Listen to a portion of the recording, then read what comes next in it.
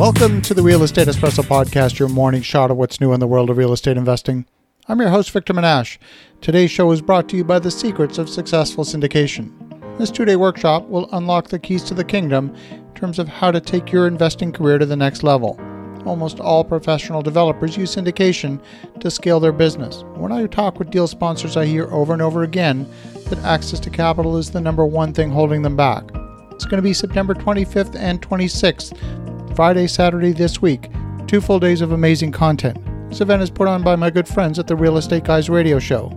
I've been to events all over the world, and I've got to tell you, this event is among the very best in the world. To learn more, go to victorjm.com/events. That's victorjm.com/events. We're back. On today's show, we're talking about the true cost of borrowing. Borrowers often look at the interest rate when it comes to figuring out the cost of borrowing. And on today's show, we're going to look at the hidden costs associated with signing a new loan agreement. Loans come in all shapes and sizes. Most of them come with some form of upfront fees. These fees can be inclusive of disbursements. In other cases, these direct costs associated with the loan are added to the upfront fees. We're talking about things like title insurance, legal fees, costs of registering the mortgage, and so on. All of these costs get added to the upfront fees. On top of the lender fee, the lender might charge you for preparation of the loan documents. In that case, the lender's legal fees are passed on directly to the borrower. If there's consultant studies required, those will be added to the bill as well. If the lender wants title insurance, you're going to pay for that too. The latest fee in the U.S. for some insured loans includes the adverse market refinance fee. This fee is an additional 0.5% of the loan amount, and it's added to the upfront fees. For a residential mortgage, the maximum loan amount for a conforming loan is $765,000. That's with either Fannie Mae or Freddie Mac. In that case, the additional lender fee at 0.5% comes to $3,828. The new fee was announced back in August. It was supposed to be effective September 1, but an outcry from both lenders and borrowers pushed the effective date for the new fee up until December 1st. A survey of a few mortgage brokers suggests that the additional fee might be added to the upfront closing costs, or in some cases, the lender will aim to recoup the fee by adding it to the interest rate over the term of the loan. The fee is ultimately charged by Fannie Mae to the lender, and it's up to the lender to collect the fee from the borrower however they choose to do so. So the bank might choose instead to spread the fee over a 5-year term and increase the interest rate by only 0.1% a year to cover the additional fee. That same $3,828 fee would add an additional $64 a month in higher interest. Now that fee sounds painful, but it pales in comparison to some of the back-end fees that can be assessed for early termination of the loan.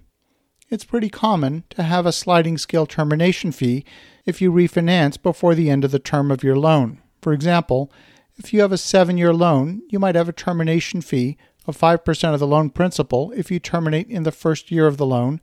That would drop to 4% in year 2, 3% in year 3, and 0 by year 5 of the loan. And if you're going to sign a new loan that's going to be at a lower interest rate than your existing financing, you want to look at the total difference in cost.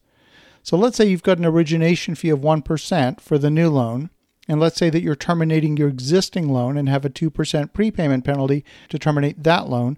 You're now looking at a total of 3% in fees in order to refinance. In order for that new loan to make sense, the interest rate would need to drop sufficiently to result in a meaningful saving. But you've also got to look at it from a cash flow perspective. The lender fees need to be paid up front. So let's imagine for a moment that you're looking at a $1 million loan. Those 3% in fees come to $30,000 that you need to fund upfront on loan closing. And if you don't have that much cash available, you're going to have a hard time closing the refinance. You might have done the analysis, which shows that over 5 years, a 2% annual saving in interest on a $1 million loan would save you $100,000. But you've got to subtract the transaction fees of $30,000 for a total net savings of $70,000. But even with that, you have to come up with the $30,000 plus any additional closing costs in cash. Remember that in today's environment, lenders are looking for borrowers to escrow larger amounts of maintenance reserves and interest reserves than in the past. This is all part of a more conservative underwriting environment. So you might be facing a larger cash infusion for the refinance than you might have previously considered. We're in one of the lowest interest rate environments ever, but to take advantage of it, you need to pay careful attention to the entire capital structure. Make sure you don't fall short. As you think about that, have an awesome rest of your day. Go make some great things happen. I'll talk to you again tomorrow.